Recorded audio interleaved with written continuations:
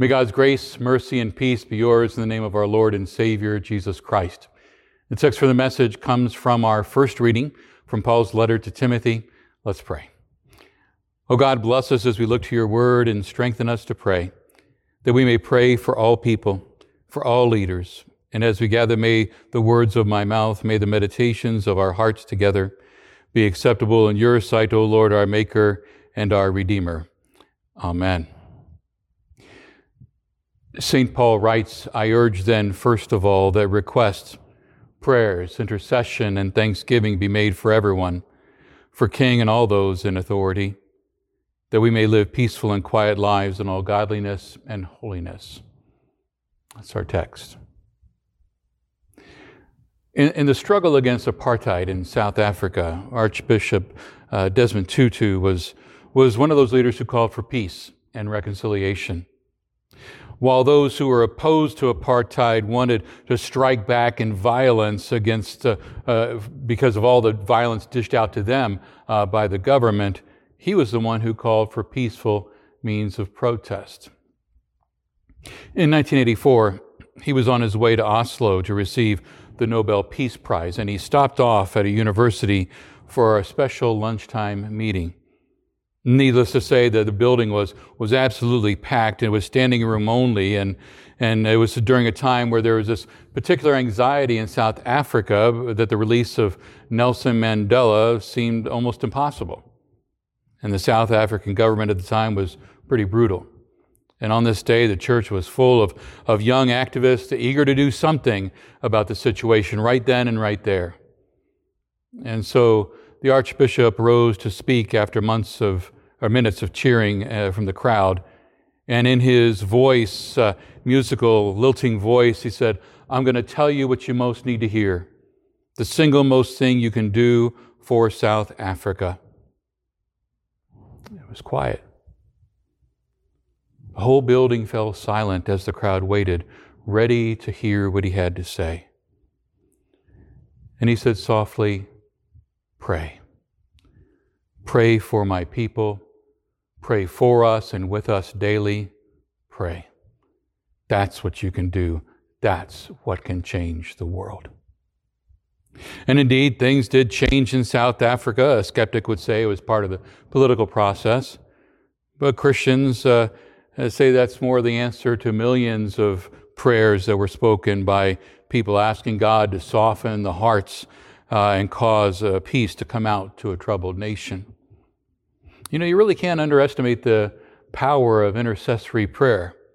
That is, prayer that brings the needs of others right before the throne of God. You know, parents especially know the importance of intercessory prayer, don't you? They pray for their children as they are growing up and are faced with all kinds of temptations, dangers, and difficult decisions.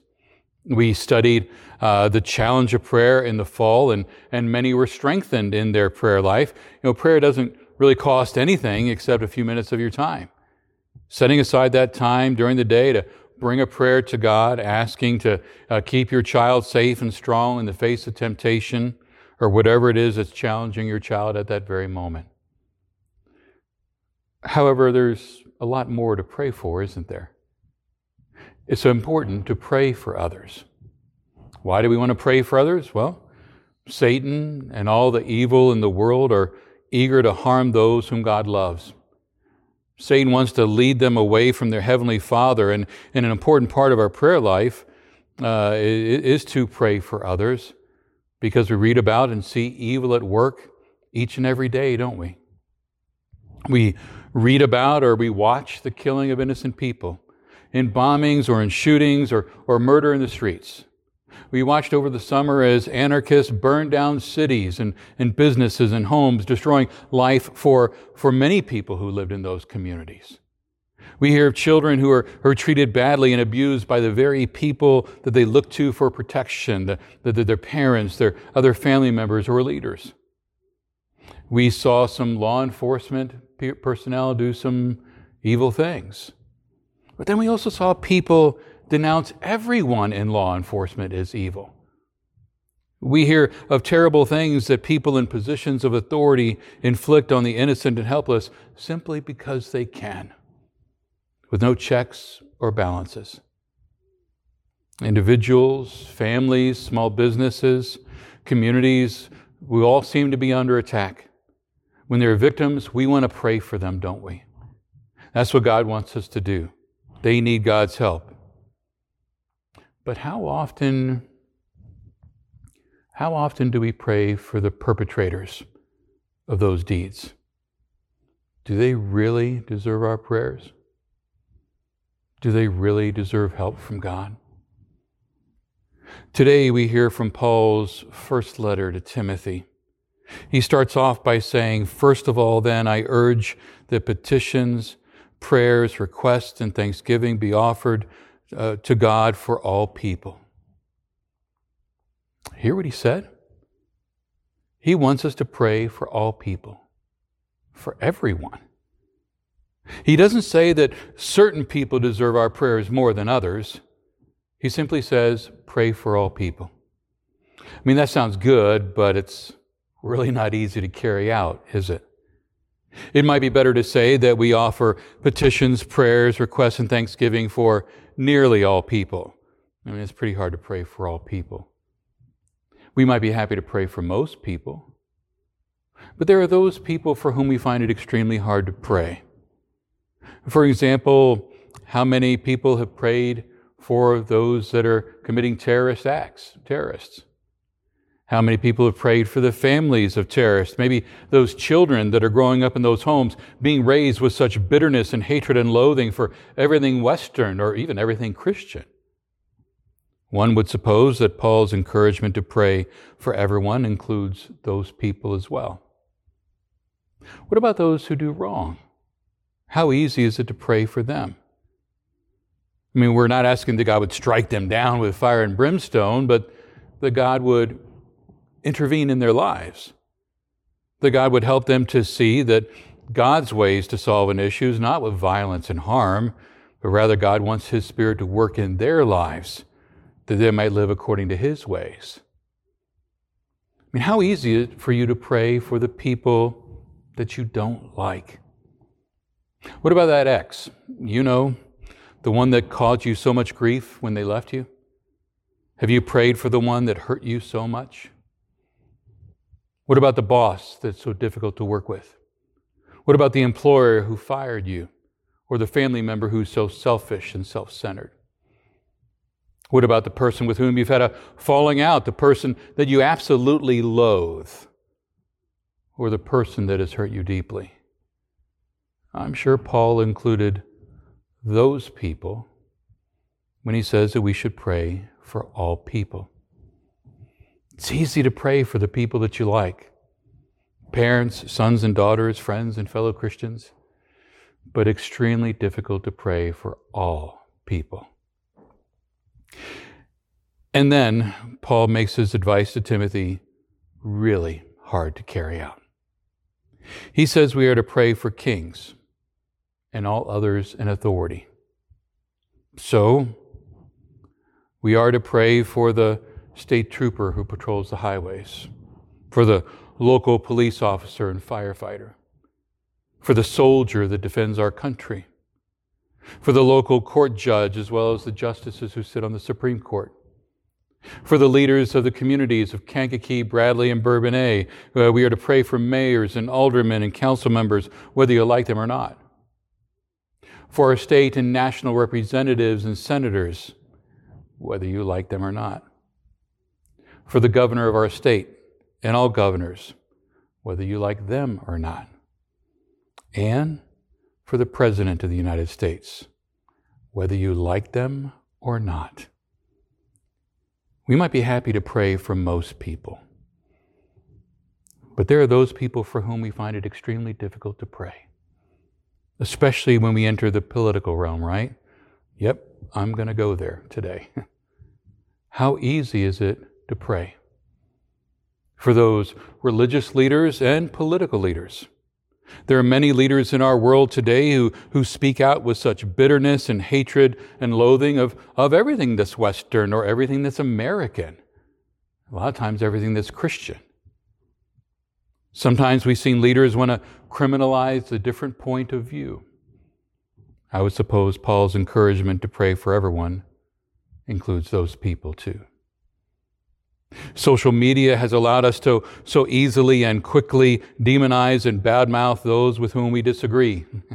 Now, let me stop your rebuttal right there, because I've seen the Facebook posts and the Twitter posts on both sides of the political aisle.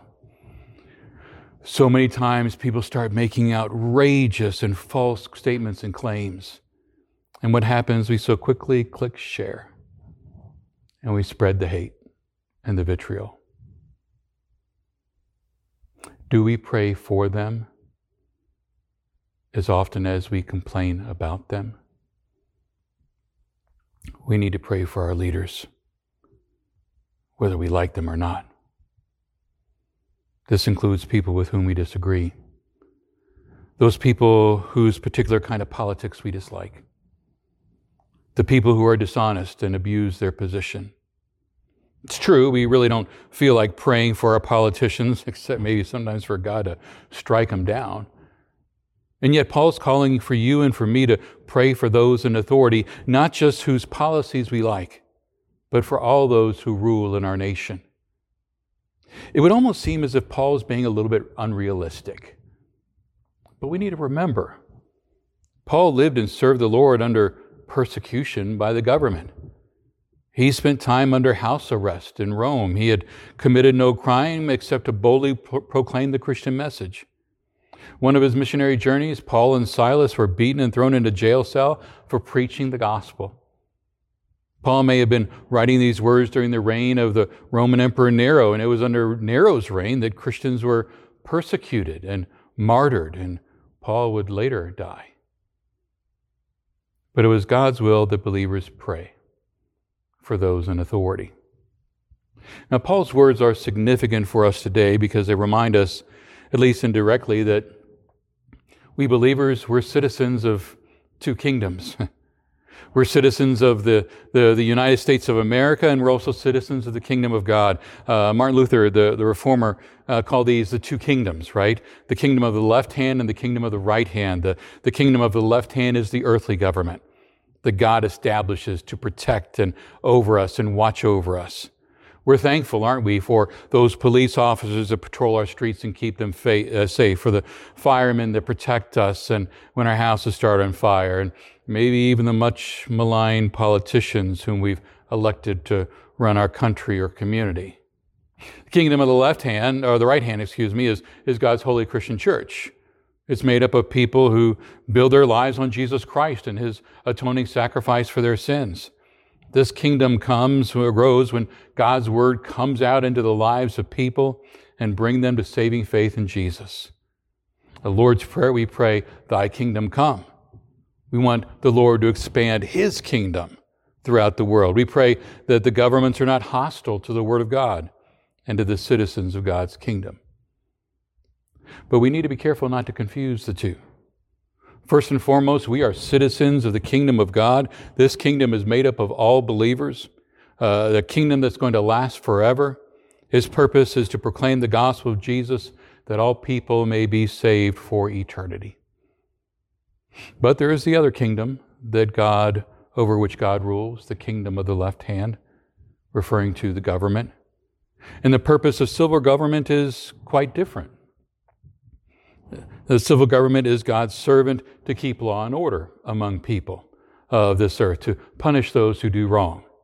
That too is from God. And Paul writes in his letter to the Romans, everyone must submit himself to the governing authorities, for there is no authority except that which God has established.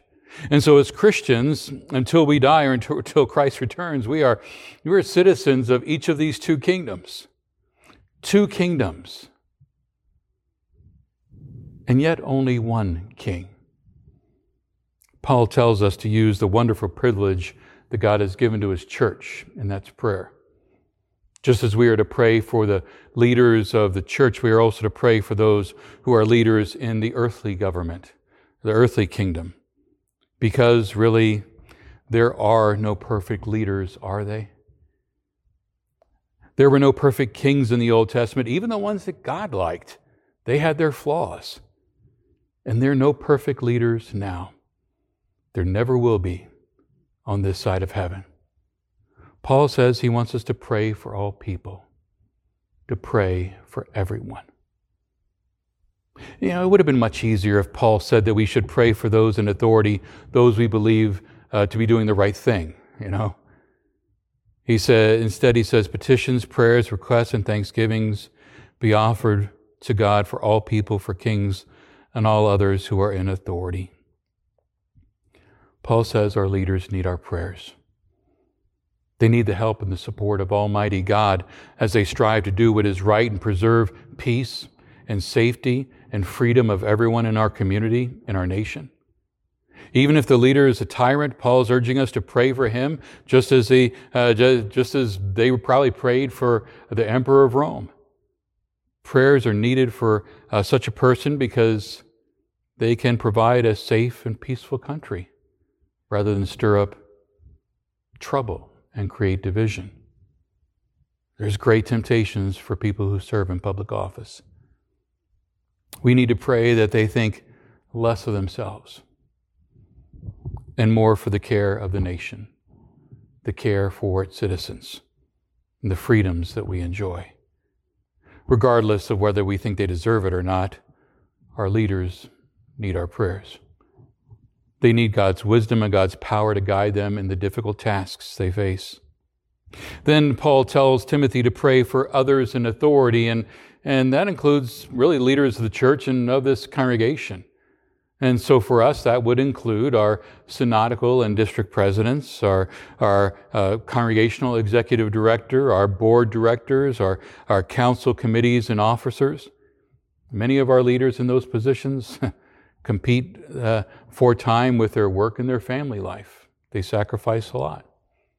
But it also includes those called to serve: pastors, principals, and teachers. Pray that God give wisdom and strength to all of our church leaders as they carry out the very difficult task of leading the church in a secular society. Facing leaders that see the life of faith as something that's a private thing that should not have any voice in public. Because what if we didn't have the freedom from civil authorities to gather and worship as God asks? What if you were to come to church and find the doors chained shut? What if Pastor Handel or myself were brought before a judge or government panel, and we were told what we could and could not preach? Some countries, they do that. What if your pastors were jailed for preaching God's word?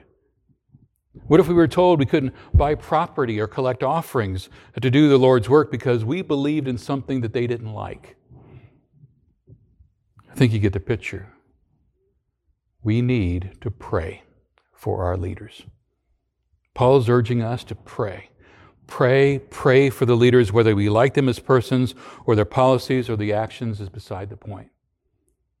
If they're doing a good job in your estimation, pray for God's continued blessing and guidance. If they're doing a lousy job, maybe pray that God would give them wisdom and understanding and compassion as they lead. If they're really doing something that's going against God's word, pray that God would open up their hearts and minds to Him. Perhaps He can give you the courage, strength to boldly share that truth. But Scripture does tell us that there are times where we need to take a stand, that we must obey God rather than the government and those in authority. There are times when we as citizens can rightly protest and rally and promote what we think is right. There are times when we reject the government and what society says is okay. But that does not mean we should not pray for them. All right, Pastor, I get it. We're to pray for our leaders, but what do we pray for other than maybe God slapping them aside the head and getting their attention? Well, first of all, Paul says that we need to pray that we might live peaceful and quiet lives. Then he suggests that we live peaceful and quiet lives in all godliness and holiness. Then he notes one more thing. We pray that it's good that when believers live godly lives because it pleases God, because God wants all men to be saved and to come to a knowledge of the truth. God wants more believers. We're to pray that we're always free to carry on this mission work, the work by which souls are saved. That means proclaiming in our land the truth about Jesus Christ, our Savior.